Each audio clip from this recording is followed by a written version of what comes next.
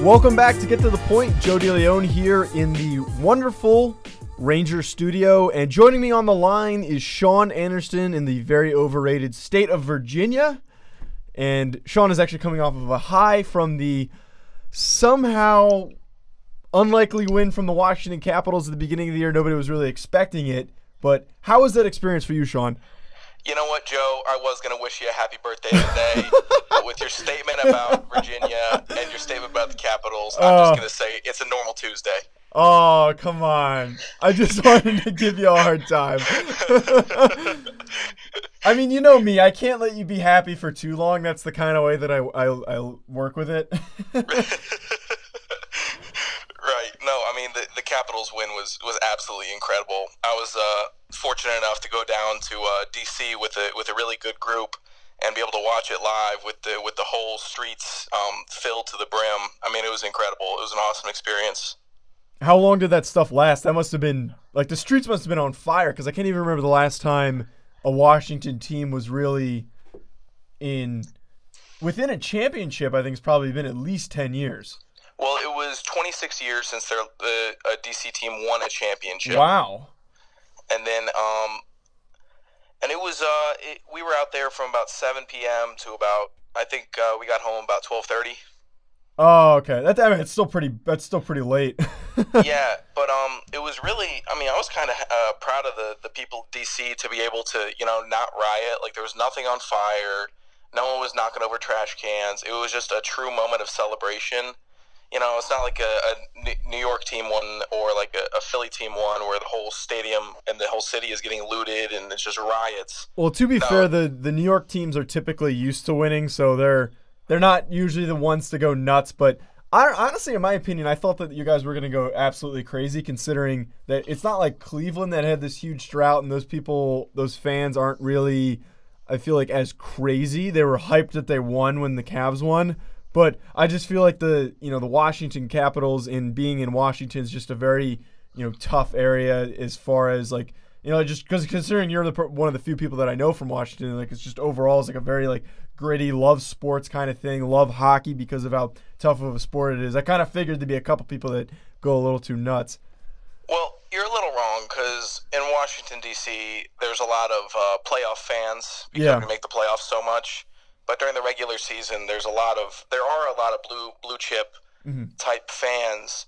But mostly during the playoffs is when the fans show up, when they're relevant. It's a lot of posers and all that. But it doesn't bother me because it was a really fun night. I'm just glad the city finally got a big win.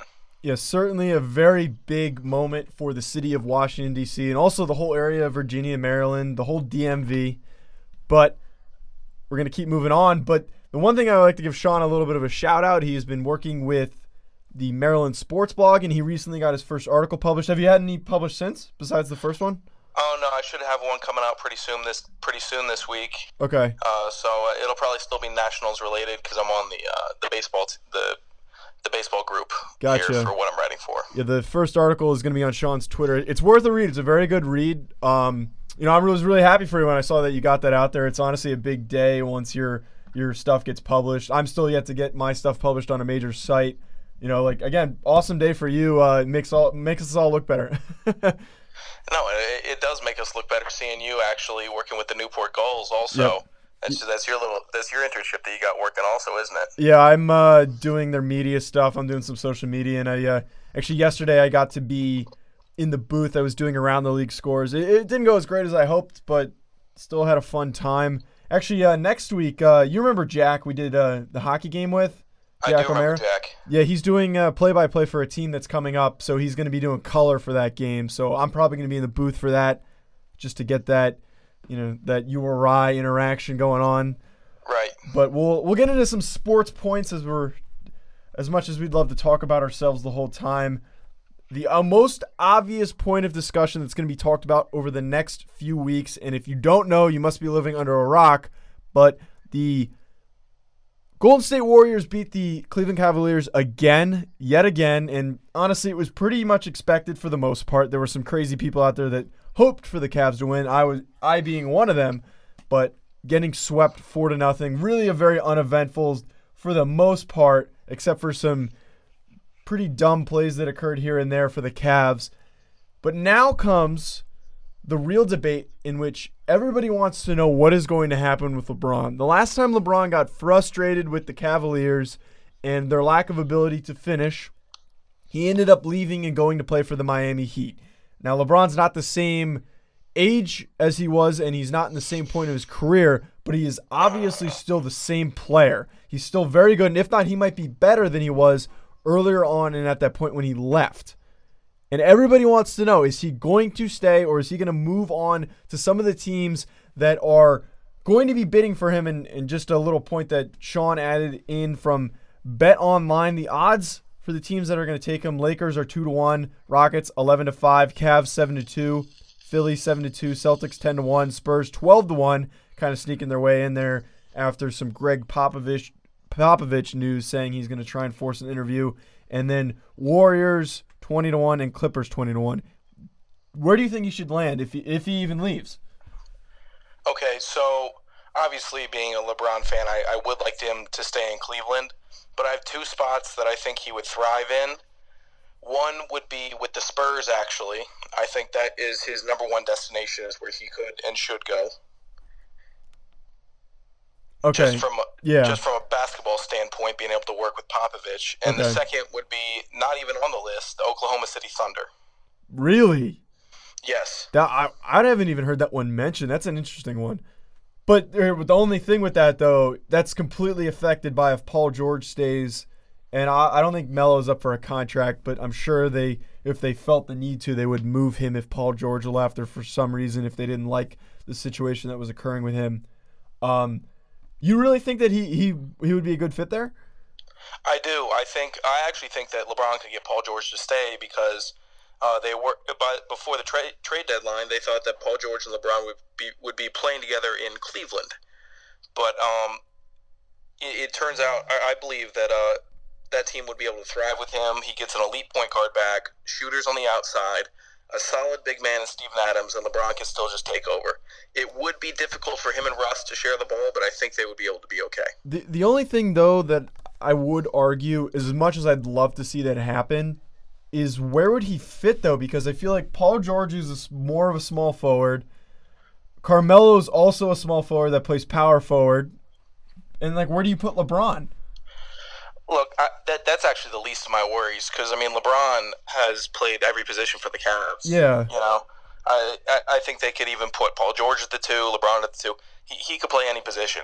I think that's the value that he can add to a team.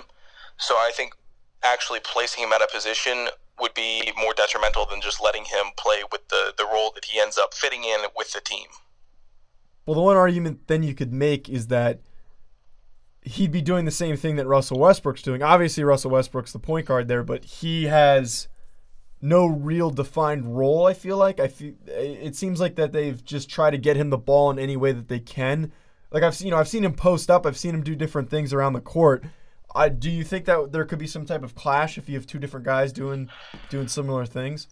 I think they could clash. I'm not saying that wouldn't be possible, but if you're winning, I don't see how true clashes can happen. I don't think Russell Westbrook's ego is as big as Kobe Bryant's. I do think LeBron's ego is as big as Shaq's, but I don't think they would clash in the nature of that magnitude. Okay.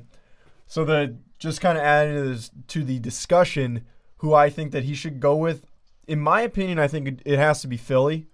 As much as I'd love to see him on the Spurs, I don't think Popovich can convince him now. Actually, never mind. I kind of digress on that point. Popovich couldn't convince anyone. He ended up convincing LaMarcus Aldridge to join the Spurs, and it didn't really seem like they were much of a front runner at the beginning of free agency at that time. But I think the Philadelphia 76ers is where he needs to be. He needs a guy that can handle the ball. You got Markelle Fultz there. And then also you actually have two guys that can handle the ball, Ben Simmons as well.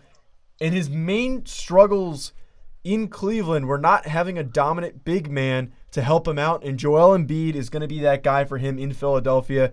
But ultimately with the situation, we're going to have to see what happens. This could go a million different ways, without a doubt. Oh, it's incredibly exciting. Everyone likes to see their hometown hero stay and be loyal to a city. and everyone's going to give everyone flack when they leave. I mean, that's just the nature of the sports, the nature of the game. You feel like you've been burned. You feel like the person's not being loyal. But this is just so incredibly exciting to see if, where he goes, no matter what, at least as sportscasters as ourselves. Yeah, we will definitely be following this situation extremely tightly. But now we're going to continue on to continuing our rankings that we were doing in an episode that we did 2 weeks ago, where we broke down the top 5 quarterbacks of who we think will finish as the top quarterbacks of 2018. So today we're doing the same thing, but for running backs, and we're talking who we believe will end up being, like I said, the guys at the end of the season, not going into the year, but rather at the end of 2018. So just to break down the rankings that Joe and Sean had, I don't know why I talked about myself in the third person, but I had Todd Gurley 1, Leonard Fournette 2, Alvin Kamara, Le'Veon Bell, and then David Johnson 5th. And Sean's rankings were David Johnson, Ezekiel Elliott, Le'Veon Bell, Todd Gurley, and Jordan Howard. So there's some crossover there with, I believe, we have 3 similar guys, but in some very different places. Who, in your opinion, do you think has to be on this list? That has to be in the top 5, that you can't, imagine at the end of the season that they won't be in the discussion? Le'Veon Bell. I knew you were going to say that. Why do you think that? I think he's just so valuable. I think he is instrumental to everything that the Pittsburgh Steelers will do next year in their offense. He just can do it all, and I think he needs to be in the top 5 running backs every year. He's proven that, and he's deserving of that, and I have him as number 3 just because I don't see the Steelers' offenses being as proficient around the running backs as David Johnson and Ezekiel Elliott's with the Cardinals and Cowboys.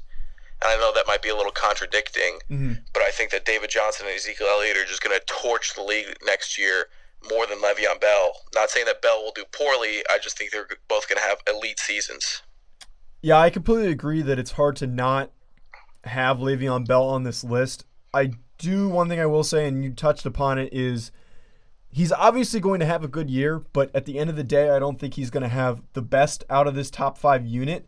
My guy, though, in my opinion, that I think you have to include is Todd Gurley, who you spoke upon, who minus 1 season in which Jeff Fisher really did not know how to handle him and let him run free. He has been electric running the football. He's a unique blend of size and speed, extremely good at powering through contact, and I think for that reason that he's going to be the guy that is always going to be in that discussion over the next few years. As much as I'd love to say Ezekiel Elliott, I just think Todd Gurley does it better, and he honestly doesn't have as good of an offensive line, but that offensive line is slowly growing and developing with some veterans here and there. Just watching him play, though, he has that strength and that capability to remain durable and to take a full season's worth of hits. But also, in addition to that, over Elliott and then also over, just by a slight margin, of David Johnson, I think he's more of a threat in the receiving game than you might expect. I think he's going to be getting a lot more touches, especially in an offense that is focused around helping Jared Goff get some easy throws. No, I couldn't agree with you more. I think Todd Gurley is probably the most electric running back in the game right now. But I think that David Johnson is still my clear-cut number 1. I see you have him at 5. Mm-hmm. I just think David Johnson can literally do anything that the Cardinals need him to, and he's still very young, and he's just recovering right now. He's going to come back healthy, and David Johnson is going to have an Adrian Peterson-type recovery season. The only thing I'm going to say that, and I know you hate when I talk injury, I feel like David Johnson has to do too much for the Cardinals. I think he's going to have a very good year, but I think at the end of the day, he's going to be missing some time. They're going to have to feed him the ball 30-plus times per game if they want to stay competitive. There's a good chance that Josh Rosen has to get some playing time here and there, and with any rookie quarterback, you need to get the pressure off of him by running the ball well. And David Johnson obviously can do that, but nobody is a freak of nature in the sense that they can constantly take brutal hits and stay healthy. And not that he's had injury problems or concerns in the past, as much as I'd love to see him play through the full year, he's going to be taking too many hits. Yeah, I definitely see your point that you have there, but I mean, and this is just my prediction, I mean, I see David Johnson as almost a clone Adrian Peterson, and I'm. You think more so than Leonard Fournette? Yes. Okay. I think David Johnson is faster and more agile than Leonard Fournette, like Peterson is or was at his top level. And especially with the size that he plays at and the strength that he has, it's also very comparable. Yeah, exactly. I mean, he has the breakaway speed. I can see David Johnson eclipsing 2,000 yards from scrimmage easily this year. So from your list that you accumulated, who do you think is probably the most shocking pick that you ended up putting in there? Like something that's going to surprise people as, wait, how is he going to be in the top 5? Or how did he end up being in the mix? Who do you think that's going to be? For mine, it would probably be Jordan Howard, just because I picked Jordan Howard at 5, and I did not have Leonard Fournette in my top 5. But I think Jordan Howard is going to be incredibly consistent next year, and the Bears are just going to keep getting better as well. So I think Jordan Howard is going to be a top 5, and it's rational for me, but another person looking onto it might be skeptical when they see Jordan Howard above Leonard Fournette. I honestly didn't even think to even include Jordan Howard just for whatever reason that he always kind of slips my mind as being a really high-level running back. But new offensive coordinator in Chicago, Matt Nagy, it's going to be very different from what we saw in the past, especially considering that the offense is going to be built around the very young Mitchell Trubisky. And we could see a very bright future going forward. It could be like a Goff and Gurley type year for the Chicago Bears. But my guy that I thought that is going to turn some heads is Leonard Fournette. Leonard Fournette had a very good year last year. I believe he just barely hit the 1,000-yard mark, but he only played in 13 games, had some injury problems, and then he had some team disciplinary problems that caused him to sit one game. And ultimately, I think if you get a full year out of him, he's going to put around 1,300 yards on the ground. But the one thing, though, that's worth paying attention to is that Blake Bortles can't really be relied on 100% to be their guy. Leonard Fournette is only growing and getting better. It was his first year in the league, and he possesses, and I was talking about it with Todd Gurley, he has that rare blend of strength and speed which very few guys have. And if not in this situation, I think he has more speed and more strength than Todd Gurley does. No, that's a very good point that you're making about Fournette. I saw how he dominated in the postseason, but I get skeptical about second-year running backs for some reason. I feel like after seeing them for one season, the coaches can game plan against them, and then the true top dogs can rise and just beat the game plans like Ezekiel Elliott did in his second year. How Le'Veon Bell and all these guys did in their second year, even when you see them for a whole season and you know what they can do, what they're about. I think that I haven't seen Leonard Fournette get past that yet. If he gets past that, then and he still puts up the good numbers, then I could easily put him in the top 5. I really like him. I like how he runs. I like how he tore up Pittsburgh in the playoffs. It was awesome. I think he's a great running back. Yeah, he really turned some heads as far as how he can take over a game. And frankly, there's a good chance that momentum continues into the 2018 season. But our next question is, who is not on your list that you think can sneak their way into the mix that could – this is almost more so than the previous question as far as shocking people. Like, you wouldn't even bother to think like them ending up in this situation as even being a top 10 running back. Maybe a guy in this situation that's also like maybe a sixth guy. Think of it maybe that way. I think it would be Dalvin Cook. Oh, that's a good Minnesota. one. That's a good one. I think he's going to get healthy. I mean, he was playing phenomenally before he got injured last year. I think he could definitely eclipse into the top 5. He just has that talent. He's so electric. Now they have a really good quarterback. They got a really good offense. He can be complemented by Latavius Murray. I could see Dalvin Cook sneaking into the top 5 pretty easily. So my guy that's going to be a bit of a shocker here, and there's a very big boomer bust situation for him, is Marlon Mack. Now that Andrew Luck should be back this season, and we should see him at full strength. We have a newly boosted offensive line with I'm completely blanking. Oh, Quentin Nelson, who was recently drafted by the Colts, should be enough of an anchor for that O-line, and I'm sure they're going to run the ball behind him a lot. And Marlon Mack is that lead guy in Indianapolis. There's no real other candidates that are going to push through, but it's also worth noting how much of an impact he can potentially have in the passing game from Andrew Luck in an offense that's probably going to be focused primarily on thrown balls. But I don't know, I always liked him. From last season, I was hoping he'd blow up, but that offensive line was absolutely abysmal, and it's very hard for anybody to break out when you have nobody blocking for you. But going forward, I think that he could potentially push into that top 10. Do you think Melvin Gordon could be another one that's capable of it? I think Melvin Gordon, he's getting close to that level. I will say that much. My only issue is I don't love the supporting cast that he has around him as far as who's blocking for him. The one thing with talking about running backs is you have to consider, and I think it's very important to do, and if you don't so it can affect your analysis, you have to consider the people that are blocking for them. Because any good running back can obviously play well and take over games, but if nobody's blocking for them, they're not going to be able to do that day in and day out, week in, week out. Ezekiel Elliott lit up the league in his first year for a reason. He had the best offensive line blocking for him. Right. So I'm not in this position to be jamming you up just for conversation standpoint. Where would you put Jay Ajayi? Because I know Philly had one of the top-ranked offensive lines of last year. Would you put him as a sneak pick up in the top 5? I was just thinking of that because I was trying to think, like, usually the team that has the best offensive line does end up putting out one of the best running backs. Right. The only reason why I'm going to say no to Jay Ajayi is that we've come to notice that they like to cycle their running backs. I'm pretty sure LeGarrette Blount left. I think he's with the Lions now, if I'm correct. But he is, right. It is now just Jay Ajayi, but then Corey Clement, and then there's another guy that I'm trying to think of that I'm completely missing that's more of a receiving back, and I believe Darren Sproles is still there.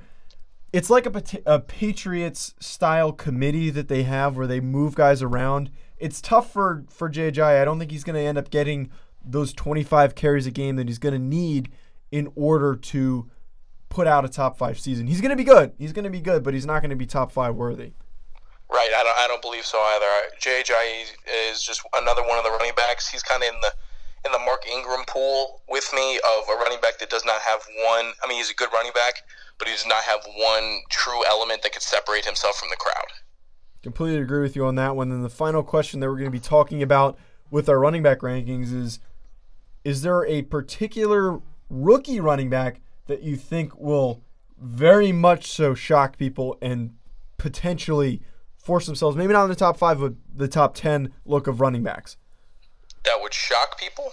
Yeah, because, I mean, you could talk the obvious one. I feel like everyone's quick to say Saquon, but I don't think these all-worldly first-year running backs always end up playing up to expectations. It usually takes them a little bit more time to get settled, especially because everyone's expecting like a 2,000-yard rushing season from a guy that, you know, is just still trying to figure everything out with the NFL. All right,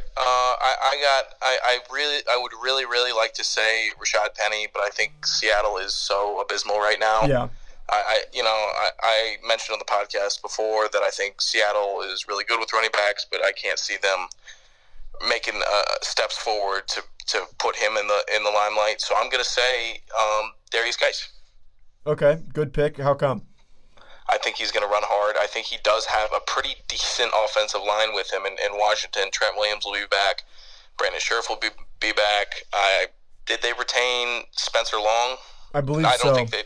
No, I think they cut Spencer Long, but they drafted a couple guys on the offensive line. I think Darius Geis will be just fine. I think he's going to be a stronger Chris Thompson. I love Chris Thompson to death. Everyone in Washington does. He's a big fan favorite. He's almost more of a slot receiver, though, I feel like. Geis or Thompson? Thompson. Thompson is like a slot receiver. He's like he almost has Darren Sproles' role for Washington. But Geis, I think, is going to be able to run hard, and he's still young. He's still got the fresh legs. After running behind Fournette for 2 years at LSU, I think he's going to come in the league and dominate. So here's a big one that I don't think anyone's really going to be expecting. Kerryon Johnson from Auburn. He's now with the Detroit Lions, and the reason why I say that is he has that type of running style where it's just downhill, forward running. He's not really going to blow past you with his speed, but he's an SEC running back, willing to take those hits, tote the ball, game in and game out. And That is actually a pretty sneaky good offensive line. You got Taylor Decker, who's slowly growing into a very good offensive tackle. And then is Clive Warford still there? He is, and they also picked up Frank Ragnow. Yeah, I was going to say, they also drafted Frank Ragnow at the center position. And then there's one more guard that I'm completely blanking on that they recently drafted, I believe, 3 years ago out of Duke.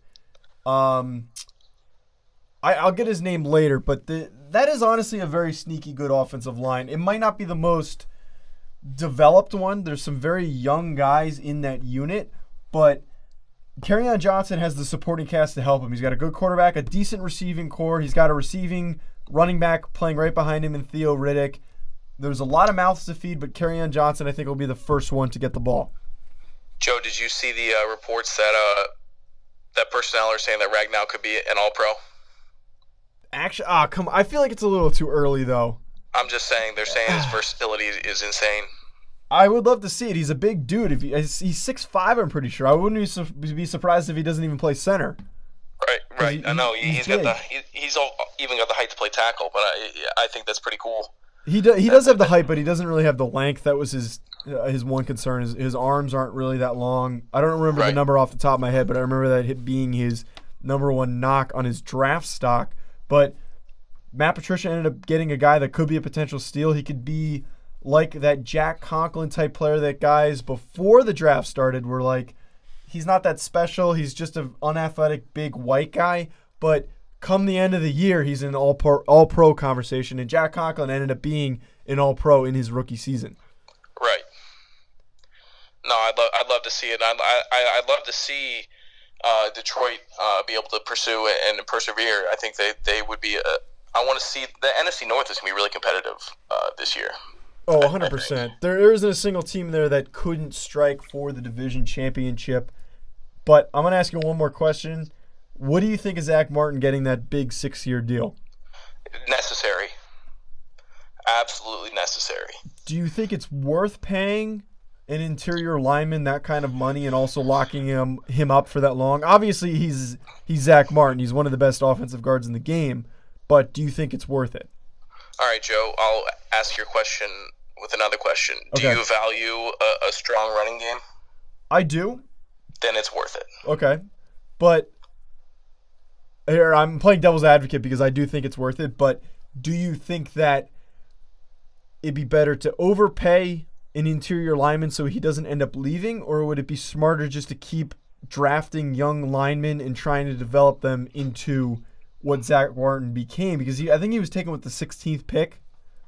They could have. I don't believe they had that low of a pick. But besides the point, they could have kept. And they got Connor Williams now too. Connor Williams could end up having a Zach Martin type rise. You don't think that that's more of a better option, or you think it's better to pay? No, pay him. He's a top 3 guard in the league. You need to pay those that are top 3. That's just the business that you have to be able to work with in the NFL. All right. Well, that is going to be it for today's episode. Always check us out on social media at GTTP Podcast, and we're on and live on Apple Podcasts, SoundCloud, Google Play, TuneIn, and also the podcast app. So please check us out. Keep listening, subscribe, and let us know what you think. We want to keep hearing from the people. Sean is always the first person to say it. DM us your questions if you want to give us feedback, if you think that we could do something a little bit better, if you think there's a segment that you would be a great idea to add. Heck, if you would love to come on the show, we would love to have the fans call in for a brief 2 to 5 minute conversation. We want to be a part of your fanship, basically, is what I'm going for. But like I said, reach out to us, follow us, be social. That is it for today's episode of Get to the Point. Tune in next week, and we should be talking about and breaking down our top 5 wide receivers in the NFL.